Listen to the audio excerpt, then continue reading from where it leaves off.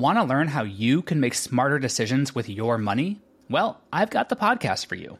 I'm Sean Piles, and I host NerdWallet's Smart Money Podcast. Our show features our team of nerds, personal finance experts in credit cards, banking, investing, and more. And they'll help you make the most of your money while cutting through the clutter and misinformation in today's world of personal finance. You'll get clarity on strategies to help you build your wealth, invest wisely, shop for financial products, and plan for major life events. Listen to NerdWallet's Smart Money Podcast wherever you get your podcasts.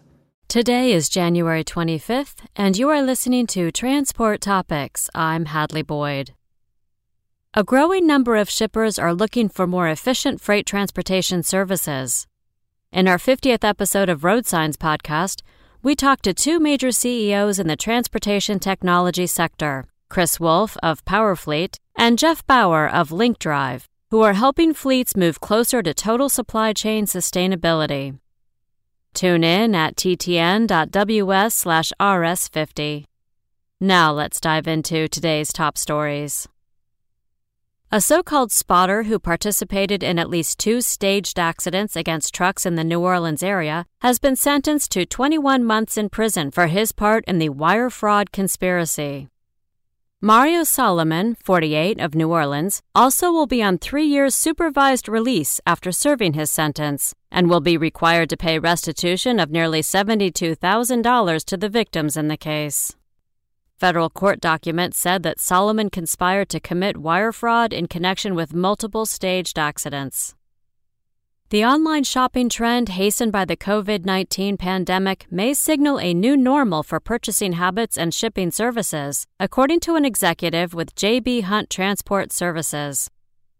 Adam Colon described how consumer practices have changed during the pandemic in a session at the Transportation Research Board's annual meeting January 22nd. Colon said COVID-19 has encouraged online shopping, causing a high demand for shipping services. He indicated a premium has been placed on convenience as consumers will search for products that will be delivered to their homes quickly. A growing number of motor carriers are taking advantage of remote diagnostics to streamline vehicle maintenance and reduce downtime.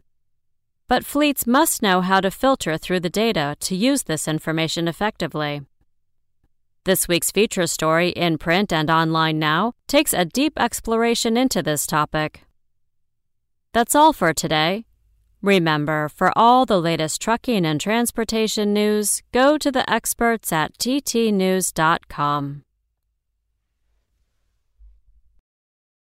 Want to learn how you can make smarter decisions with your money? Well, I've got the podcast for you. I'm Sean Piles, and I host NerdWallet's Smart Money Podcast. Our show features our team of nerds, personal finance experts in credit cards, banking, investing, and more. And they'll help you make the most of your money while cutting through the clutter and misinformation in today's world of personal finance.